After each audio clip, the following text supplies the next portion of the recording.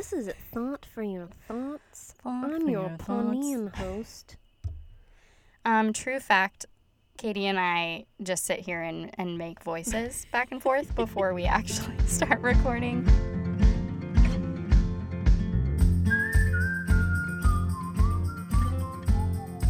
Welcome to No Thanks We're Booked. I'm Molly. And I'm Katie. And this is a podcast where we look at life through a bookish lens. All right, let's Katie, talk about what are you reading? Okay, so... You're so giggly tonight. I know. We're punchy. It's Feeling probably punchy. this vodka. I don't know if you can hear this through the mic, but my clinking. I am not my drinking vodka soda. Can you hear my... Oh, I just spilled water all over myself. And Katie Chaos strikes again.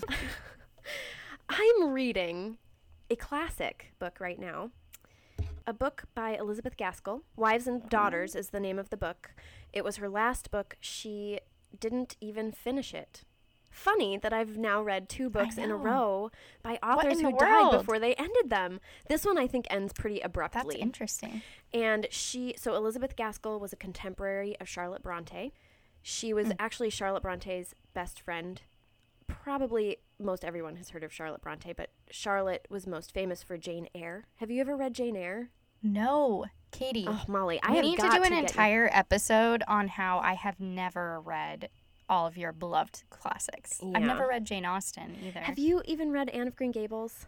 No. That I actually feel really terrible about that because that's like your favorite series of all time. Before this podcast comes to an end, which will hopefully be never. But maybe we'll do a readathon. If you make it into a readathon, I'll do it. Okay. Yeah, and this is never ending. We're going to live and die in this closet. At least I am. You're not here, so that'd be weird.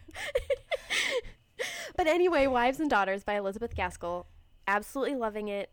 It's so easy to read, Molly. I mean, I don't know we can talk about this another time. I don't know what it is about classics that makes you worried about it, but she's very readable. It's not a hard... Yeah. It's also very character-driven, so I could understand why it may not be a book for someone who likes a heavy plot. Right, but I love those character-driven and novels. This is great. It's a great one. I'm loving it so much. I'm a little worried because I know that it ends kind of abruptly, that I'm going to be kind of disappointed. But I hear from people who've read the book and love the book that you do know the direction that it's going. So I'm going to be reading it over the course of this whole month. So you'll probably How many hear pages about it is again. it? It's long. This one, not all of her books are this long. This one is like 700 pages probably. It's really long. Oh, man. See, this goes back to my fear of big books. That's what it is. It's not so much the classics. And I think we talked about this in a live show about how you basically decided this year that you weren't going to let big books get in the way of your TBR. I never used to be intimidated. You were just going to do it. Yeah. I know. I need to take a page from your book. Well, here's the thing too, Molly, is that I'm only reading I'm reading it with a group of other women, and we're only reading 2 chapters a night. So it's basically 20-25 pages a night, which is really reasonable. Yeah, that's not bad. Yeah, so I'll get through the whole book. But it is keeping me kind of from reading other things because those 20 pages take me a long time, because it is a classic. So I mean, while the language isn't difficult, it just is more dense. Yeah, you have to engage more. Yeah, you can't just kind of skim. It's not like reading Leanne Moriarty or something that's like a really light women's fiction novel where you can kind of half pay attention and still understand everything. You do have to engage. All right, what are you reading? I'm reading the same thing I was reading in episode 1 because we pre-recorded those episodes. And I've read maybe 10 pages since recording that episode. But I'm reading Eleanor Oliphant is Completely Fine by Gail Honeyman and The Wonder by Emma Donoghue. And actually, I realized that when we were talking last, I said that I was listening to The Wonder on audio. I meant that I was listening to Eleanor Oliphant on audio, which has been so amazing. The accents, it's so great. Yeah, it takes place in Ireland or Scotland? Yeah. Ireland? I don't know. I think Ireland. I think I don't know, but now I'm getting confused with The Wonder because The Wonder takes place. The Wonder also takes place in Ireland. Yes. Yeah. That's also interesting. a little overlap and there. we were talking about how both books are so different in the last episode, but they're very similar pacing. Yeah. I'm waiting for something else to happen for both of the books. Like, they're both intriguing, and I like the characters a lot, and I'm turning pages, or like I keep listening to Eleanor Oliphant too. Yeah. But I'm ready for something else to happen, and I don't really want to say anything to give away. I mean, it's not spoilery to talk about the plot, but I feel like they're both books that they hinge on a little bit of mystery almost. Right. Like, you don't... Exactly. I know with The Wonder, there's a little girl who claims to have not eaten for like 4 months. Right? Yeah. And so the main character, Lib, Oh, hello, Peaches. That's Katie's adorable cat, if you can hear that. She decided to join the podcast. Okay, Peaches. I don't know if anyone could hear that meow or that trill. Oh, we could hear it. It was adorable. I'm wearing a shirt right now that says "Keep calm and love cats," so it's very appropriate. She knew it, and she wanted to come say hi to you. But anyway, Lib has been requested to go visit and stay with this little girl to figure out if what she claims is true or not. And so there's a bit of mystery that kind of keeps you turning the pages to kind of figure out what's really going on. I can't wait for you to finish it because I want to talk with you about it. It's a really, for me, what I loved about it was how, I found it very thought-provoking. And I really loved, when I closed the last page of the book, I had this real kind of warm feeling inside of me. And I really love it when I find a book that does that. And I really, really want to talk with you about it. I want to talk with you about Eleanor Oliphant, too. I think I'm ready for the relationships to develop a little bit more in The Wonder. Mm-hmm. Like, I'm waiting for Lib and the little girl to have some kind of turning point. What's the little girl's name? Anna. I don't really want to say more than that, but I'm just waiting for something. I'm waiting for something. It'll happen. But it's good, and it's why I'm turning the pages. We mentioned in our last episode that we will be answering questions from our patrons, and since we are so new, we're #newbies, we've decided to open up the questions through Instagram. We have a lot of amazing questions from people on Instagram. So if you'd like to ask us a question in the future or help support us in any way with the podcast, hop on over to our Patreon, and that's patreon.com/nothanksforebooked, and we'll include that link in the show notes as well. If we can figure out how to do show notes. I'm pretty sure we can do it. We'll figure it out, right? We just haven't crossed that bridge yet, so it'll happen. Yes, once this podcast hits the interwebs, we'll have figured it out. I know. Yep. It's coming. And by the time you hear this, it'll have happened. So okay, so today, because this episode is focusing on the Enneagram, we actually got a couple questions from people about the Enneagram. And our friend Hannah, whose Instagram account is Book Nerd Native, she's one of my faves, she asked how the Enneagram has helped our friendship and understanding one another. Yeah, we thought such a good question. It is a great question, but we both, in sort of prepping a little bit for this episode, we're not exactly sure that it's necessarily helped our friendship in terms of, getting us through a friendship rough patch, which we've never had. So we've never had because Katie's a 9 and she's conflict avoidant. That's right. So she's a peacemaker. Will we ever have conflict? I mean, it might happen since we're doing a podcast together, but hopefully not.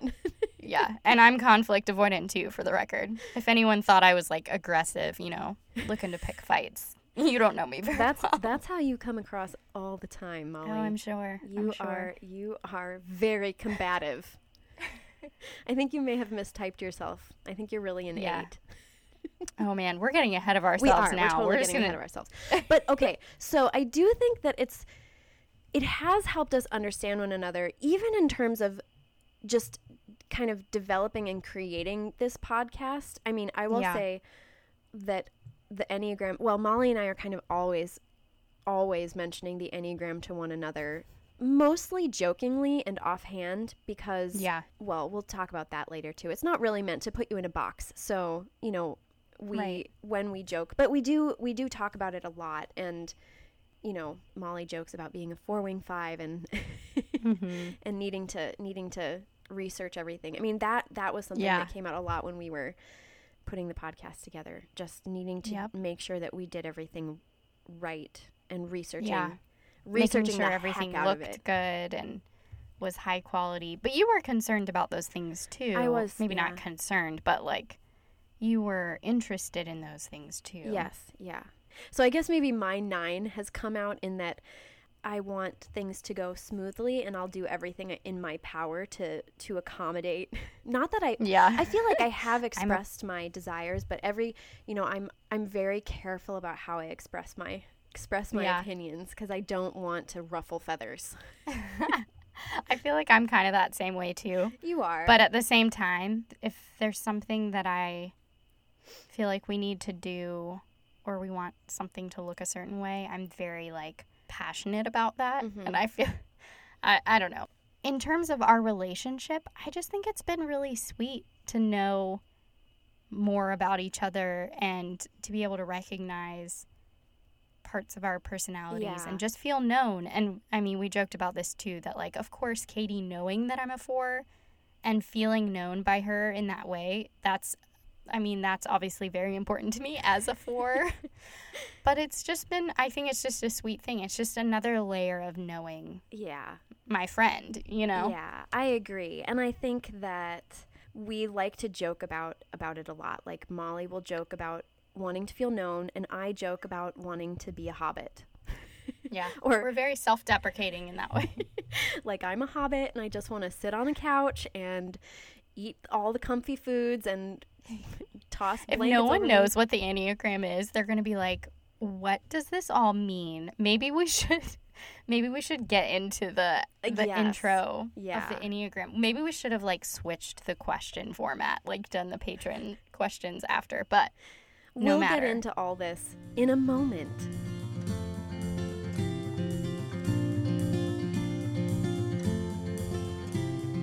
All right, everyone. So now that we've probably confused you with answering that question about how the Enneagram has helped us know each other better, maybe we should talk about what the Enneagram is, in case any of our listeners don't know. And some of you may not, because I feel like while it's gaining in popularity, it still is relatively unknown in places and certain populations of people. So I don't know. There might be listeners out there who don't know what the Enneagram is. Yeah.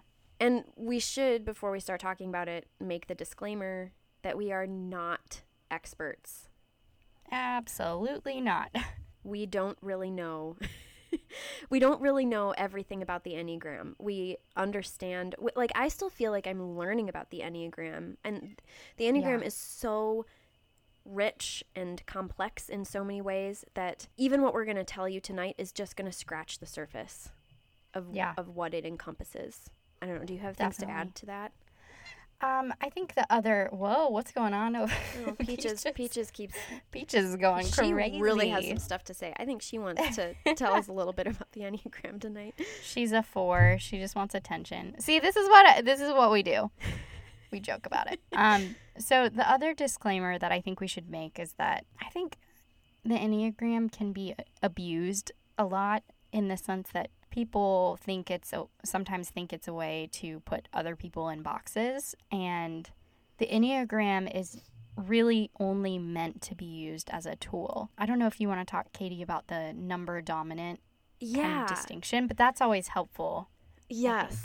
So there's a man named Chris Hewerts who wrote a book called The Sacred Enneagram, and I heard him on, which I'll mention this a little bit later probably, but I heard him on Sleeping at Last's podcast because he talks about each number on there, and I'll explain why later. But he wrote a book called The Sacred Enneagram, and when he talks about each number, he talks about a person as, like Molly would be a 4 dominant person.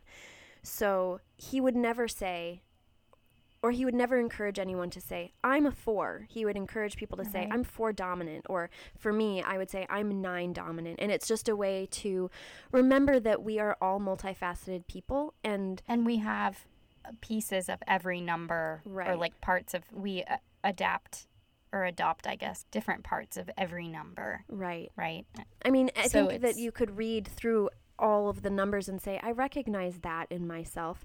Especially the basic fears and the basic desires. Right. They're just very human. Yeah.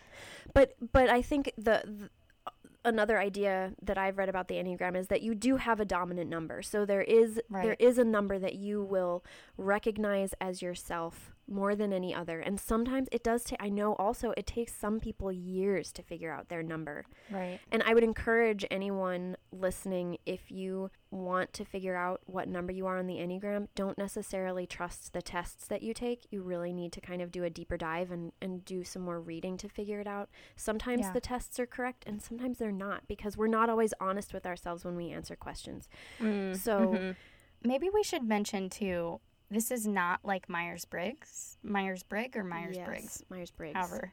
And I guess one distinction too, like why it's not like Myers-Briggs. The Enneagram focuses a lot on health or like where we are in our healthy state and where we are in an unhealthy state. So there's this fluidity to it too that some people really love and some people really don't love. Yeah. I mean, one of the things, for a long time, I loved the Myers-Briggs type indicator. But it really, once I got into the Enneagram, I understood why people end up kind of gravitating more towards the Enneagram eventually. Myers-Briggs tends to focus a lot on our positive characteristics, and Myers-Briggs tends to reveal our sort of sinfulness almost, or like what... Or Enneagram. You did I say Myers-Briggs again? Yeah. The Enneagram tends to reveal our weaknesses, our areas that need growth. And that's, I think, why I love the Enneagram, because it really is meant to be a tool to help you grow. Yeah. Well said.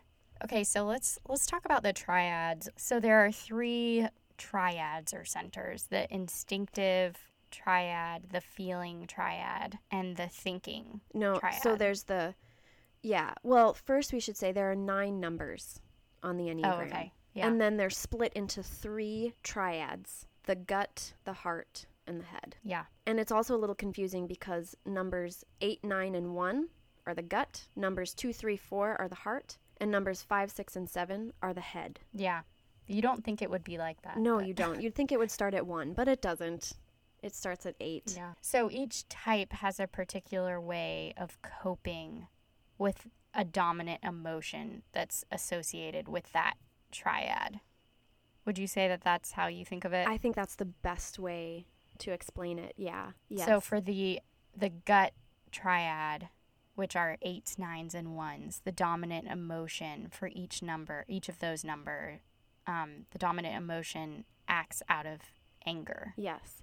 And I think it's important to say that doesn't necessarily mean that, because I'm a 9, and I always, when I heard that for the first time, that I was in the gut triad, and it was like the anger triad. So it's you can either call it the gut triad or the anger triad. I was like, what? I'm never angry. I don't know what they're talking about. Yeah. I think that they must be mistaken.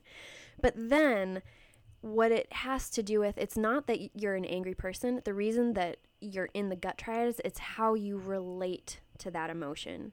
So how 9s relate to that emotion, and I mean, we haven't talked about numbers yet, but 9s repress anger, and that's why we're in the anger triad. Right. Yeah. That's a good distinction. I feel like that would be a misconception. The heart triad, the dominant emotion that each number acts out of is shame. So that's a fun one. Well, so is anger. I mean, I don't think any of them know, really they're sound all great. I know, you're right. And that's exactly what you just said earlier about it helping, it being a tool to help us grow. It's not always pleasant to think about, but it is true, and and it's good to wrestle with. So, and then the thinking, or what is it? The head triad. Yeah. The dominant emotion is fear. So those are the triads. Yeah. We want today to just be a brief overview. Yeah. So we're trying to move along quickly. Getting to the numbers. Number 1 is the reformer. So these people are, and chime in, Katie, if you have anything to say about the reformer. But they're usually rational, idealistic people. Or should I say, like, one dominant. I mean, that's how we think about it, but we don't need to say it all the time. You guys know that's what we're trying to say. We don't want to put anyone in a box. Saying. Yeah. So ones are usually pretty principled, purposeful, self-controlled. They're often perfectionists. They also have a strong moral center, and they're very driven by right and wrong. And they kind of see the world, and this is a generalization, but they can see the world kind of in black and white. I have a friend who's a one who said something like, when she's in a meeting and people are in, they're throwing around ideas, and she sits there and she's like, this would all go well if people just listened to what I had to say and did what I had to say. Like, followed my directions because I know what's best. It's funny that you say that, because a counselor friend of mine told me that ones are often teachers and pastors. And a lot of that is that strong sense of right and wrong and being an advocate for something, you know? Yeah. But I often like to think of ones as like, they're kind of grumbling about. I'm like, it would be hard to be a one. You're used to order, and you're used to, somebody told me that ones are like the kind of people who fold their socks in their sock drawer. Yes. I love that visual. Yes. They're strong advocates for people, so whatever cause they kind of champion, they work really hard because they want to see the best in the world come to fruition. So that's what they work towards. Yeah, and at their best, they're wise, they're realistic, they're morally heroic, like Katie said. At their worst, ones can be abrasive and self-righteous. They can fixate on imperfections, small imperfections. Yep. And they can micromanage as well when they're unhealthy. Right.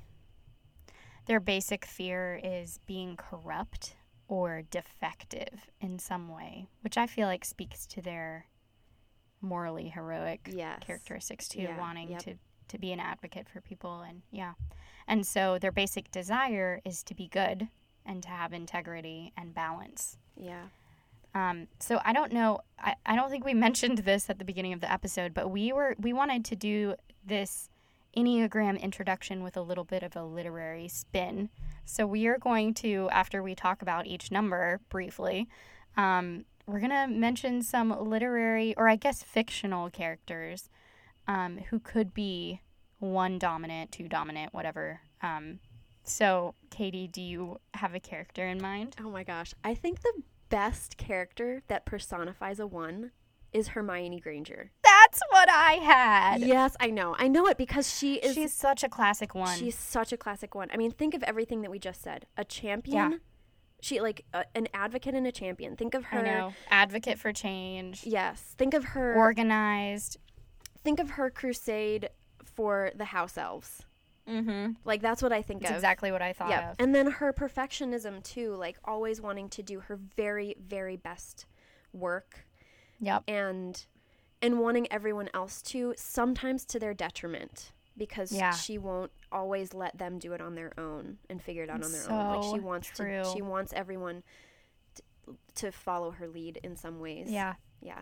I feel like at first I was thinking, oh, she would be in the head triad because she's so smart, brainy and but at the same time, so much of her actions stem from anger or like some kind of self-righteous, she's mad about something and she just goes off on it. Yeah, but also think about the fact, like, if she was really in the head triad, that might be why she ended up in Gryffindor over Ravenclaw. Yeah. Because she's very intelligent, but that's not where she ended up. She ended up in Ravenclaw because she's a champion for the underdog, for the I love it. Yeah. Hermione. Yeah. She is a one. She's my hero. Sure. Yep. Okay, so moving right along to the number 2. The number 2 is the helper, and they are, okay, I'm just going to say it. Almost every mom I've ever met is a 2. A lot of women, going off of that, mistype themselves as a 2 because culturally, women fill that helper role. I know I've only ever met 2 men who were 2s, and I was so excited to meet them or I mean, to find out that they were there twos. are probably just as many men twos as Yes. women twos.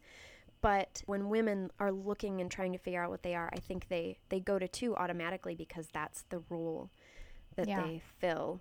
So twos so are the often. helper. They're empathetic. They're sincere, warm-hearted. They're usually very generous, and they can be people pleasers. So they're self-sacrificing, which is why I'm convinced many of them are moms. Yes, it's true. Well, and if you're at a dinner party, twos are the ones who get up from the table, clear the dishes, go into the kitchen, and start washing everything. Like, they're the ones that are doing everything so good. to help to make life easier for everyone else. And they often have a hard time acknowledging their own needs because they're busy helping other people. But the downfall of that is that they expect other people to know what they need. Right. And they need to be needed. Yes. So at their best, they're unselfish and altruistic, and they love people really well. And then at their worst, they can be, I guess, resentful and possessive. And then their basic fear is being unwanted or unworthy of love. By the way, I'm gathering all of these points from the Enneagram Institute, so we'll link that in the show notes so you can learn more. If you're listening to this and you're like, I'm a two, definitely check out the links in the show notes. But so yeah, their basic desire is to feel loved. So, Katie, I could not come up with a literary character for the 2. Oh, I have 2. One of them is Harry Potter again. Really? And one of them is not. Yes. Katie, I thought Harry Potter would be a 9. No, not Harry Potter. A character from Harry Potter. Oh, I was like, okay. No, continue. Mrs. Weasley. Oh, yeah, duh. Molly Weasley. Molly Weasley is a 2. She's constantly sacrificing for her family. She's so protective. So and protective. Just like which is always not serving. Always a 2, but just constantly serving, thinks of her family Although first. It is kind of 2-like, because 2s can also quickly take on an aggressive... I read that somewhere, that 2s can be aggressive. Yeah. Another thing, so in The Road Back to You, one of the points for a 2 that is stated is that they want people to think that they love everyone, even though they don't. So think about how she treats the French student. Why can't I think of her name? Oh, yeah. I know who you're talking about. Yeah, she's in the she's in the Goblet of Fire. She marries she marries one of the Weasley boys. Right. Anyway, you know what I'm saying. Like, she doesn't love her, but I'm sure she wants everyone to think that she does. Yeah. Okay, Classic. I have another 2. I have another 2. I want to know if this is... Can I guess it? Sure. Okay. I didn't read this book, but I'm thinking Emma by Jane Austen. Would she be a 2? Yes, but probably not a very healthy 2. Yeah. I mean, I've never read Emma by Jane Austen, but everything that I've heard about her character, she seems like she would be a 2. Oh, yeah. Her matchmaker, she totally wants to be needed. She's not a healthy 2. You know who else is a 2 who's not a healthy 2? This isn't a book character, but Michael Scott from The Office is a 2 and not a healthy 2. He is a 2. Yeah. I can totally see that. Oh, yeah, he's such a 2. But then the other character I was thinking of, who I think might be the healthiest 2 in the world, is Samwise Gamgee from Lord of the Rings. Oh, my gosh, yeah. Good. That was good. Yeah. Okay, I couldn't come up with a single one. And I felt like I couldn't say Emma because I didn't read that book. That's amazing that you haven't read the book, but you must know the story well enough to be like... I know I know it's premise. Based off of Clueless. Or Clueless is based off of Emma. Yeah, Emma is based off of Clueless. Yes. People are going to stop listening to this podcast after that. No, they're not. You know what? I'm going to make you read Jane Austen at some point. I know. It's going to happen. I'll read a Jane Austen book with you. We'll do it, and then we'll talk about it on the podcast. Yeah. That sounds like a great idea. Okay, 3. So, yeah, the achiever. 3s are self-assured, charming, very much so image-focused. All of the heart triad numbers are image-focused. They're often CEOs and entrepreneurs, so they do focus a lot on success. Image. Yes, they want to be they're successful. ambitious. They're they're high achievers. Yes, and they're competitive, they're diplomatic, they're poised. So at their best, they're authentic and self-accepting. And at their worst, they can be overly concerned with what people think of them. Yeah. And they can struggle with workaholism a lot. Their basic fear is being worthless. And their basic desire is to feel valuable and worthwhile. Do you have any literary characters for 3? Oh, I do. Did you ever read My Not So Perfect Life by Sophie Kinsella? No, but It's one of those, like... I have read The Undomestic Goddess by her and loved it. It was hilarious. Yeah, she's funny. Her books are very lighthearted. Oh, so Well, lighthearted. from what I hear, this is the only one I've read by her.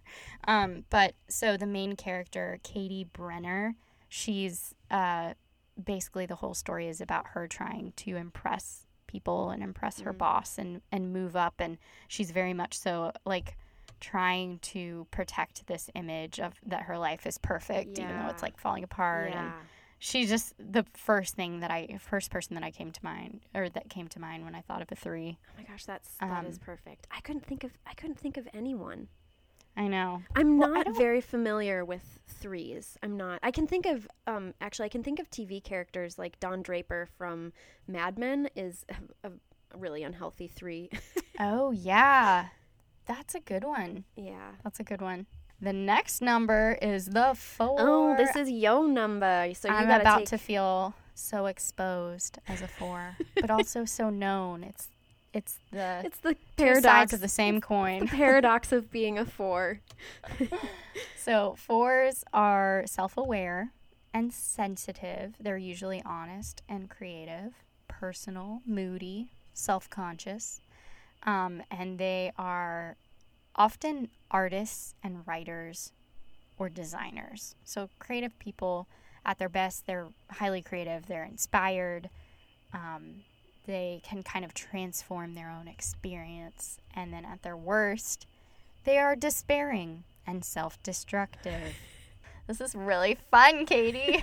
Just kidding. You know what I like to say about 3s? 3s or 4s? 4s. I was like, 4s are sitting in a dark room feeling all their feelings. Feeling all the feels. Absolutely right. So our basic fear is not having an identity or a personal significance. We feel like identity is big for 4s. Wanting to know yourself well. Yeah, and also belonging. There's a sense of belonging that's important. Which I think is really interesting because 4s also kind of want to stand out from the crowd, right? Yes. Yeah. It's belonging, but also being special. This is why 4s are so angsty. It's like, how can I reconcile my need to belong and also my need to be different? Yes. It's like the tortured artist thing, you know? Like, you can't ever be happy. Yeah. It's the melancholy that drives us. But nostalgia. But it's like a bittersweet melancholy. Like, I wouldn't say not all 4s struggle. I mean, some 4s, I think, dip into depression, but not all 4s do. Absolutely. My friend Drew wrote a blog post about being a 4, and I felt like he nailed it on the head. It was like, yeah, he did. It's like listening to a sad song, kind of. Yes, and it's like that appreciating the beauty in the world around us, and appreciating the beauty of pain too. Like, yes, I don't know. It's that kind of bittersweet feeling. It's one of the reasons why the last episode, Katie, we talked about how I don't like small talk. It's because I'm much more comfortable talking to people about really morbid things like death. I'm like, yeah, let's talk about it. Let's go there. Come on, this is beautiful. So yeah, basic desire or basic fear is not having an identity. Basic desire is having an identity or finding ourselves, creating meaning, creating beauty. So, did you come up with any characters for the 4? I want to hear them. Anne of Green Gables, Anne Shirley. Okay, I need to read this. Gosh darn it. She is such a 4. And you know what? When I was thinking about it, because I was thinking today, because I knew I wanted to type Anne, since she's one of my favorite literary characters of all time. And I sat there for a minute and I was like, well, I wanted her to be a 9. I wanted her to be a 9 so bad. And I was like, she is not a 9. She's way too dramatic to be a 9. She's a 4. Yep. She's over there feeling all her feelings and being dramatic about everything. Oh, man. I welcome her gladly. But also, I want to be alone. I'm just kidding.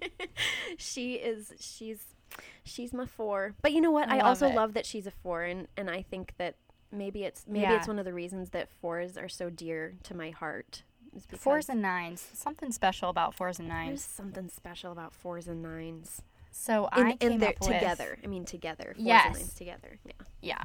We should do an episode one day about relationships with the Enneagram and like how the different numbers relate to each other. But anyway, so for the 4 number, I picked Liesel from The Book Thief. Oh. Something about Liesel.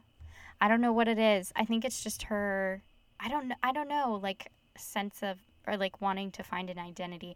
I don't know, I feel her character on a deep level as a 4. Yeah. And then also, Sam from The Perks of Being a Wallflower. Which I haven't read, that one. Classic 4. I'm just going back to Anne. I'm so sorry. That's okay. Because the other thing about, I mean, she is, I feel like when you finally read Anne of Green Gables, you're going to recognize so much 4-ness in her.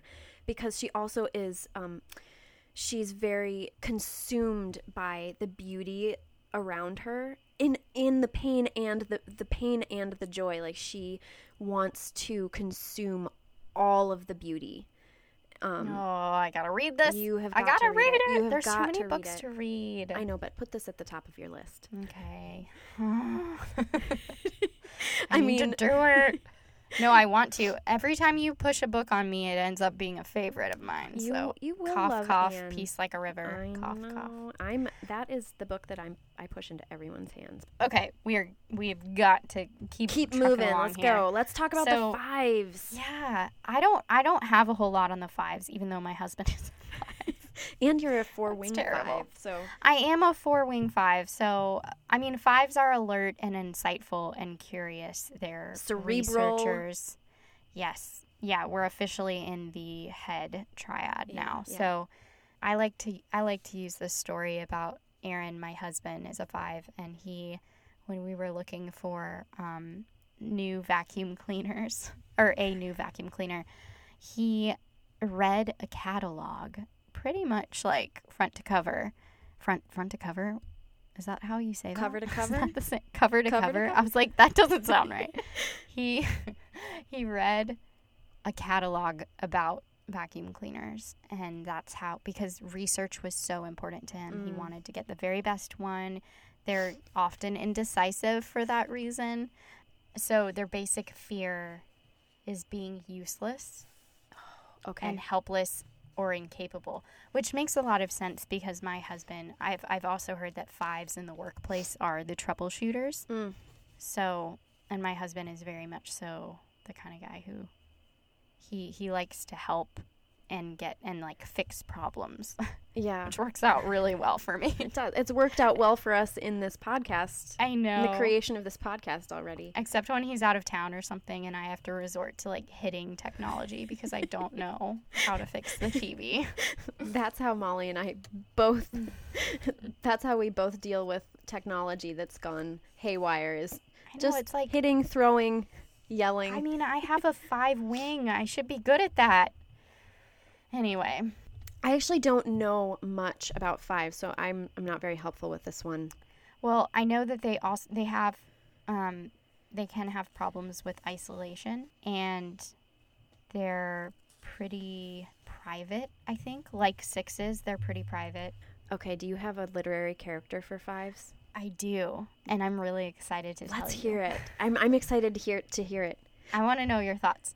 I think Eleanor Oliphant is a 5. Oh, yeah. She's totally a 5, right? She's such a 5. She has to, and one of the things about, so Aaron, my husband, is a 5 with a 4 wing, and I know we aren't really going to get into the wings on this episode, but we will eventually, so stick with us.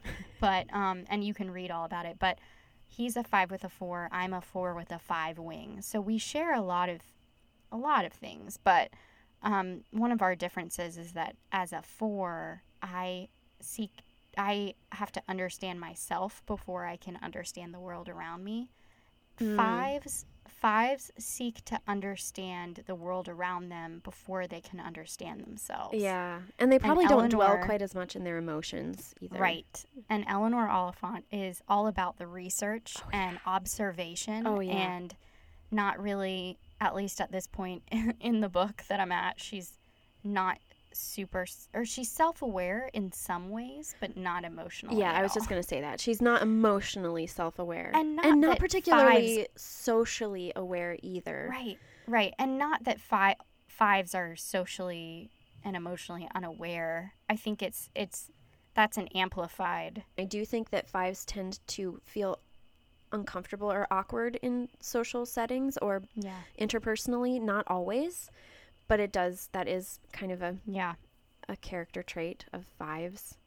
Typically. Yeah. So that's I was so excited to. That's a great one. There's a couple others. Like it. Sherlock Holmes is what I thought of.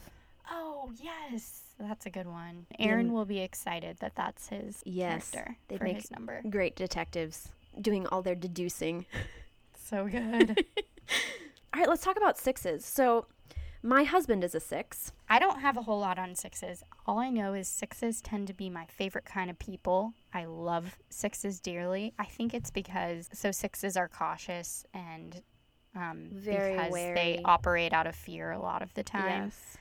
I feel very I get that. Even though I'm a 4, there's a lot about the 6s that resonates with me. Yeah. They're distrustful. So I know they are always coming up with every possible scenario, usually imagining the worst possible scenario, and so preparing for the worst. They're also known as the loyalists, so they're very loyal people once they kind of attach themselves. They're distrustful, but once they trust you, they're very loyal to you. Mm-hmm. And 6s are the only number that kind of have a subcategory, so there's which we don't really have to get into, but there's the counterphobic and the phobic 6. So 6s position themselves in relation to authority, and so it gets a little complicated because 6s are counterphobic or phobic, and often they oscillate between the two, which means they either accept and follow authority or they rebel against authority. They're usually one or the other at a given time. If that makes any sense. Yeah. So at their worst, they're probably like panicky, a little volatile. At their best, though, I mean, like you said, they're loyal. They're defenders. I know that the Enneagram, I know we're not going to get into the wings, but the 6 with a 5 wing is called the defender, and the 6 with the 7 wing is called the buddy. And I like both of those a lot because it just shows you, it's like totally what a loyalist would be, you know? Yeah. Okay, so now I'm reading something that says 6s are the troubleshooters, so maybe the 5s aren't the troubleshooters? In my mind, 5s and 6s are so similar. In some ways, I think they are. I mean, I think that you could... So 6s would be probably troubleshooter. Like, think of it as like street smart and book smart. Like, 5s would be troubleshooters in the book smart arena. 6s would be troubleshooters in the social arena, in the street smart arena.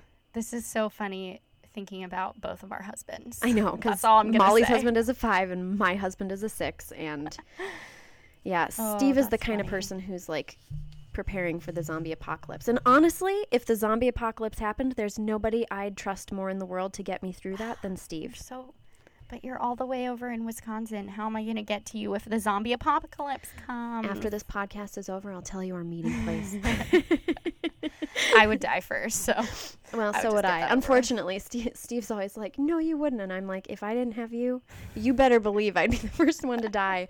They're at their best. They're internally stable and self-reliant, courageously championing themselves and others. Love that. Oh, did we say basic fear and desire? No. So 6s, their basic fear is abandonment, being without support and guidance, which is interesting. I was going to say abandonment or like loss. I mean, that's kind of similar. Yeah. And then basic desire is to have security and support. Yeah. Yep. I would say okay, that's so true. do you have a character for 6s? I couldn't really think of one. Could you? I couldn't think of a literary character. I know. I'm sure that I could if I sat long enough, I could probably come up with one, but I did think of a fictional character. Yeah, let's and hear it, that because was, I couldn't think of a Yeah. literary. So, Chandler from Friends. Oh, He's totally a yes. 6. He is such a 6. He's very You are absolutely cautious. right. Probably counterphobic. I don't know the difference, but... Okay, I've got a little app on my phone, and one of the literary characters that it mentions is Frodo Baggins. Okay. Do you think Frodo? Really, see- it's been so long since I've read the books, but I think the reason we're having a hard time coming up with 6s, and one of the reasons why people have a hard time typing themselves as 6s, Yeah. because usually it takes them a long time to find out they're 6s. The reason for that, I've heard, is that 6s are pretty steady across the board when they take the test. yeah. They identify with the other numbers so strongly because there's like this stability. I don't know how to explain it, but yeah. so I'm sure for us trying to come up with fictional characters, it's like, I bet there are more 6s out there than any other number, but they're not coming to mind, I guess. Yeah. All right, 7s. 7s I'm actually also not super familiar with. Darn it, I'm not either. So, well, we know they're the adventurer, right? Or the enthusiast? The is enthusiast. the So I name. can imagine, and actually I'm pretty sure, well, my brother just took the test and tested differently, but I swear he mistested himself. I really think he's a 7, which you're not supposed to type other people, by the way, which I'm totally doing right now. I'm typing my brother. I think he's a 7, which I do know that 7s, like, they're the enthusiast. They're kind of the life of the party. They can't see, they have a hard time keeping still. They're constantly moving, and Yeah, they don't love commitments. They're extroverted, they're optimistic. they avoid spontaneous. pain. Yeah, they avoid pain by They do escaping avoid into pain. fun, pleasure, and imagination. They Yes. see life as having limitless possibilities with many options. And They hate being bored. Also, they hate being bored. I've also heard that 7s don't tend to specialize in one area as much as they kind of hop around and have talents in multiple areas because they're just interested in so many things and because they hate boredom, I guess. But so at their best, they focus their talents on worthwhile adventurous goals. Yes. And they become appreciative, they're joyful, because you said they're like the life of the party. Every 7 I know is like, you just want to be around that person. There's something attractive about them that you just want to be around them. Yeah. But they do avoid pain. And that's actually their basic fear is being deprived or in pain. Healthy 7s, they know that joy is a gift. Unhealthy 7s see themselves as inadequate. They feel sorry for themselves. Yeah. And kind of how 4s, you said 4s tend, not all 4s, but some 4s can wrestle with depression a little bit. Some 7s can wrestle with addictions. Yeah, that makes sense. It also said, I also was reading that unhealthy 7s tend to be reckless, risking more than they can stand to lose. And their basic desire is to be satisfied and content, to have all of their needs filled. So I've got another Harry Potter one, another Harry Potter character. Can you guess? Let me who think in Harry for Potter a second. is a 7? Yes. Sirius Black. Sirius Black is a 7. You knew it! First of all, he's like my favorite character, so I live vicariously through 7s. Yeah. I probably feel the least like a 7. Well, I feel the least like an 8, which we're about to get to. Well, I too. don't feel like I know too many 7s, but I do love them, and I love Sirius Black. And based on what our description of a 7 was, I don't think he was very healthy because he was incredibly reckless. Yeah. Very a lot of the reckless. characters that I've come up with for all of these numbers are not healthy versions of their But you numbers. know why? Probably because they're exaggerated. Characters Right. are often exaggerated versions of people. And Because who wants to read about characters that aren't flawed in any way? You know?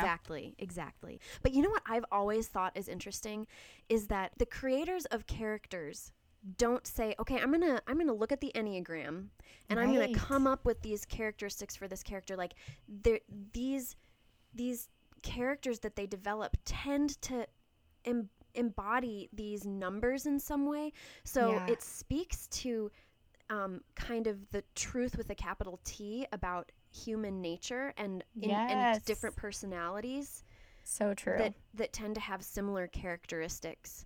I just think that's amazing. Authors are good because, like, good authors get to where they are because they know how to study the human experience and human emotion and they get people. Yes. I mean, they're good observers, right? Yeah, yeah. So my number 7 was Fermin from The Shadow of the Wind. Oh, I need to reread that book, Molly. So good. So good. He was the inspector who was like close with Daniel.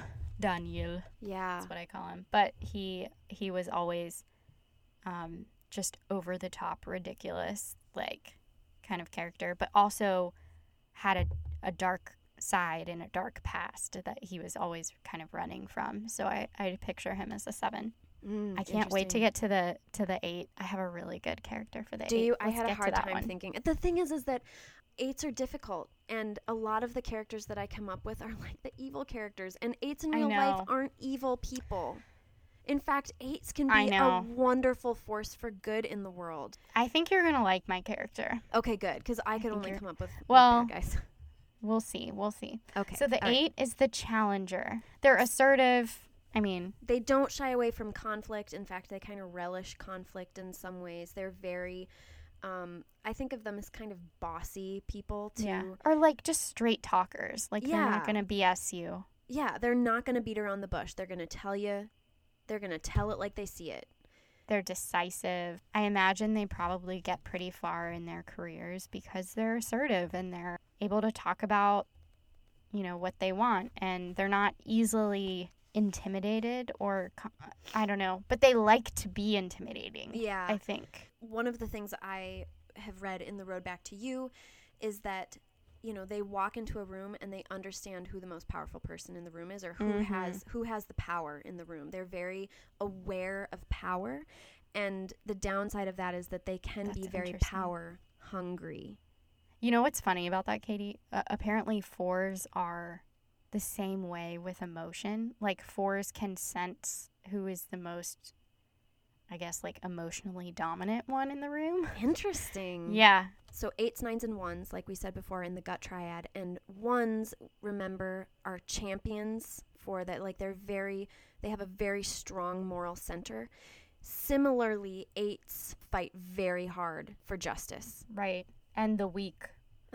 Yeah. They have a voice for people who don't have voices. They are the voice for people. They're the voice for the voiceless. And at their best, they are self-mastering, and they use their strength to improve others' lives. Like you said, you give them a voice, and they become very heroic in that sense and inspiring. And their basic fear is of being harmed or controlled by others. So the flip side of power. And then their basic desire is to protect themselves and to be in control of their own lives and destinies. So I feel, so it's interesting, 8s and 9s are right next to each other, and I feel like they could not be more different from one another. I've always struggled with that. I've always struggled with it. Well, I've known so many different 8s in my life, and they're all so different. And that's the thing about the Enneagram. It's like you could be the same exact number and the same wing as someone else, and still be very different from that person. Well, I mean, it's really talking about motivations in our life, and so we can have kind of the same starting motivation, but how we present ourselves to the world can be very different. Yeah, and the experiences that we've had can shape how we live out of that place of exactly. In their unhealthy place, I guess, or at their worst, they can be ruthless, hard-hearted, revengeful. In The Road Back to You, it says unhealthy 8s destroy as much as they create. All right, I want to hear your character. Okay, I have Madeline from Big Little Lies. Oh yeah, she's totally an 8, right? Yeah. She speaks up for the voiceless. Yes. And she's a straight talker. Like, she's not afraid of confrontation. And she's not a villainous 8, but she's also flawed because she's Well, a lot character. of, I mean, the 8s that I know in my life aren't villainous. I think it's an Right. unfortunate, it's sort of like how in Harry Potter, all of the Slytherins are depicted as evil, but people that would get put in the House of Slytherin aren't evil. Right. It's just, and I feel the same way about 8s, like in literature and in media, often what you get are sort of the worst sides of the 8 magnified. And that's... One of our close bookish friends is an 8, Jess McLynn. Hey, Jess. If you're listening, Jess, we love you and your 8 self. That's the only character I came up with for an 8, but I was proud of that one. I know, I like that So one. now we've got to move on to the 9, The which is Katie's number. Peacemaker, that's me. Tell us all about the 9s, Katie. Well, 9s are basically hobbits. 9s are easygoing. They are accepting, trusting, and stable. Yes. And usually creative, optimistic, supportive, and they can be they can be too willing to go along with others to keep the peace. Oh, yeah. I just read that and I was like, Katie. Oh, yeah. 9s push down our own desires in order to please the crowd and please the people in our life. Because we, even our own desires, if we express our own desires, it could come up into conflict against other people's desires. And that would make waves that 9s are uncomfortable with. I mean, even 9s will choose the path of least resistance almost always. Extremely conflict avoidant. I will do anything to avoid conflict.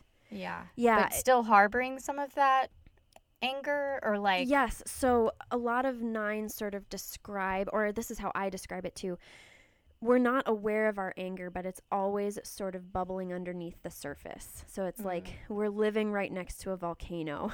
And there's lava flowing underneath us that could erupt at any time. And sometimes it does. And usually what happens is, because 9s aren't very self-aware, that lava will erupt and we'll be like, whoa, I don't know where that came from, because I was so unaware that I was harboring that anger about this. So we do have anger, but we push it down. We push down both the anger that's internal. Like, we push down emotions that are internal, because that would be dealing with conflict within ourselves, and we push away conflict on the outside as well. We build walls on the inside and the outside. So 9s tend to be the least self-aware number on the Enneagram. Yeah. Wow. And so I'm reading too, they sometimes have issues with stubbornness. Yes, one of my favorite quotes about being an Enneagram, I ran across this on a blog at one point, and it was like, so when confronted with something that 9s don't want to do or don't agree with, or like if it comes up against you, 9s will turn into a smiling, immovable object. Which is perfect. Like, I will smile. That's awesome. I will smile and nod at you, and then I will just go and do my own thing. Oh my gosh, that's hilarious. Because I don't want to make waves with you, so I'm not going to bring it up. I'm not going to confront the issue. Yeah. But I'm not going to move on my own stand. Gosh, like, whatever that's so I think. funny. Yeah. Yeah, I love that. Yeah, 9s are stubborn.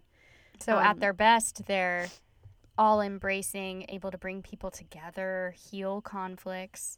And let's see, at their worst, well, we kind of already talked about the worst, but basic fear is of loss and separation. Huh, which is interesting. Yeah, I'm not sure. I'm not sure I've really worked through that very much, so I couldn't tell you. I can tell you that, so I know we haven't only mentioned this with a couple of the numbers, but 9's sort of besetting sin or struggle is with sloth. What's the physics term? An object in motion stays in motion, an object at rest stays at rest. Inertia. Inertia, yeah. 9s struggle with inertia a lot. Like, if I'm not doing anything, it's really hard for me to motivate myself to get up and start moving. But once I start moving, I keep going. But I'm also, the other thing about 9s is that we're very easily distracted. So we'll be moving, but not necessarily moving on the things that need to be getting done. Like, we will do pretty much everything but... Like the escapist. I mean, we've talked about this with you as a reader and your reading habits, kind of. Yeah. So did you have a 9 character? I did come up with a 9 character, and now I forgot it. Well, I was thinking yes, I Harry did. Potter. Harry Potter. I think also Matthew Cuthbert from Anne of Green Gables is a 9 for sure. Yeah, Harry Potter. And Remus Lupin, also from Harry Potter, is a 9. Yeah.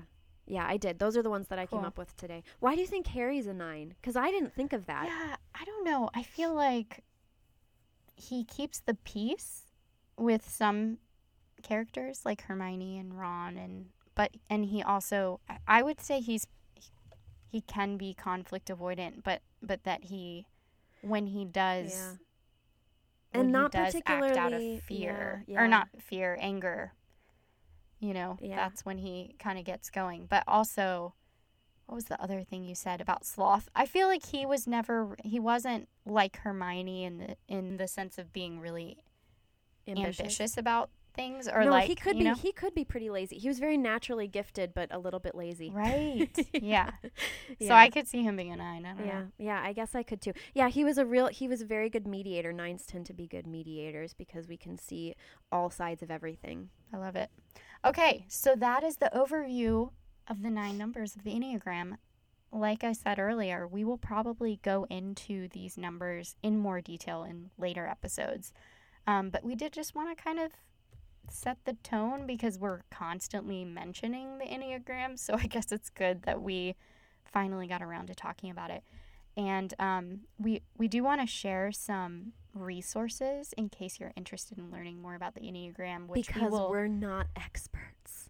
Yes, we are not experts. And most of the things we said today are things that, I found on the Enneagram Institute or The Road Back things to that You we've remembered from podcasts and books. Yeah, so definitely check it out for yourself. And we'll include that in the show notes. But I have a book right here called Personality Types Using the Enneagram for Self-Discovery. And I think this might be the Enneagram book that I don't know. I haven't read it cover to cover. I think the Enneagram book was by Richard Rohr. Do you have that one?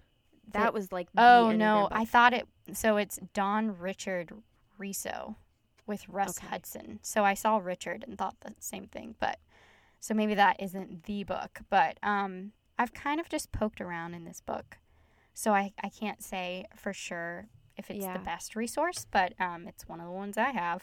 The other book I have is The Enneagram Made Easy: Discover the 9 Types of People by Renee Barron and Elizabeth Waggle. And this one I really like because it puts everything so simply, and it also talks about your number in any given career.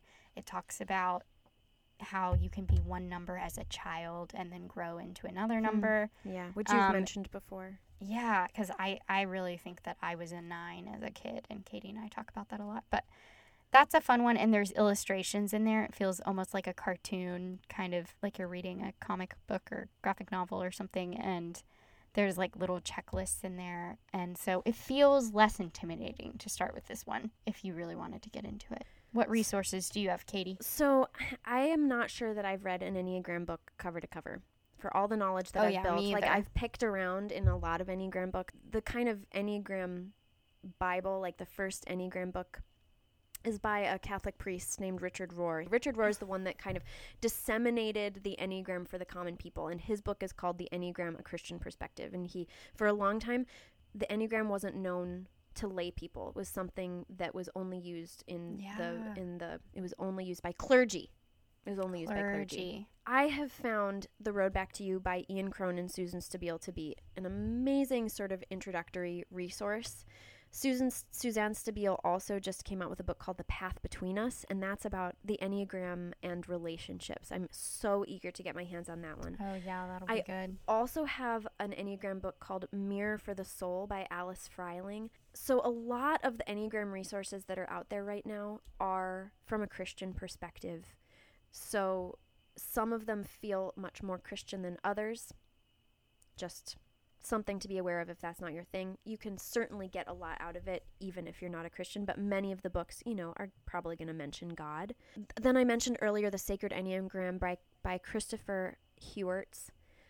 But I also have found podcasts to be incredibly helpful resources. So there is Probably more helpful than the books, probably wouldn't you more. say? Yeah, I would. When Ian Cronin and Suzanne Stabile published their book, The Road Back to You, they did sort of a limited run podcast called The Road Back to You. And then Ian Cronin has now done an offshoot called Typology that's really, really helpful. And then I think Suzanne Stabile now also has her own podcast that's sort of based on the Enneagram. The Cool. other podcast that I have to point people to because I find it so amazing is Sleeping at Last, which is, he's a musician, and he is doing a project that's part of a much bigger project, which you can go and do some research on your own. I'm not going to go into detail here. But part of his project is he is writing a song for every number on the Enneagram.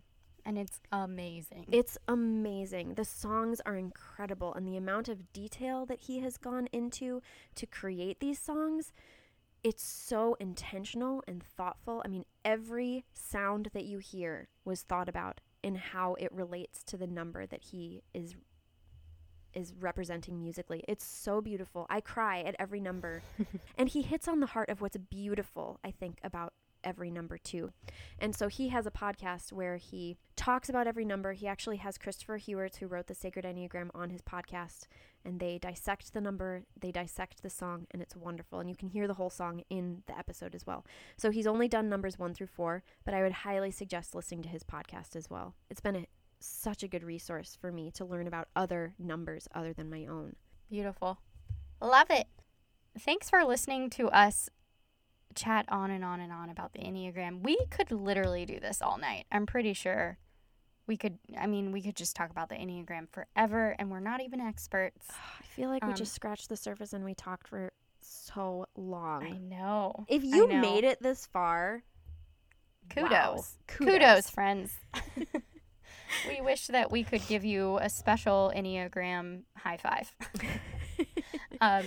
Yeah, so thanks for listening to us chat about reading and life and everything in between. We hope that you will stick around and subscribe and maybe share our podcast with a friend. We would love that. And also, please consider sharing a review on iTunes. It really helps our visibility and would make us so happy. You can stalk us over on our website, nothankswerebooked.com. You can also stalk us on Instagram and Twitter and Facebook. We're probably most active on Instagram, but find us everywhere. Yeah, and for Instagram and Twitter and Facebook, it's No Thanks We're Booked, and thanks is spelled THX. If you think our episodes are worth $1 or $2, don't forget to check out our super cool Patreon page. We are creating a fun little community over there, and we're really excited about it. If you pay $2 or more, you can become a wallflower. That's what we've named them. Which will make more sense if you hop on over to our Patreon page, and you can join in on our bi-monthly book club. Which, speaking of... The first book we're going to be reading together, starting July 1st, is going to be The Great Alone by Kristen Hanna. And we're doing a giveaway this month for that very book. So, you could win it in time for the No Thanks We're Booked book club.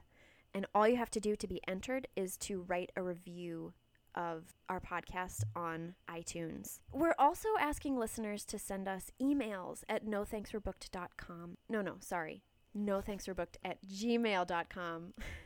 You can send us stories about literally anything.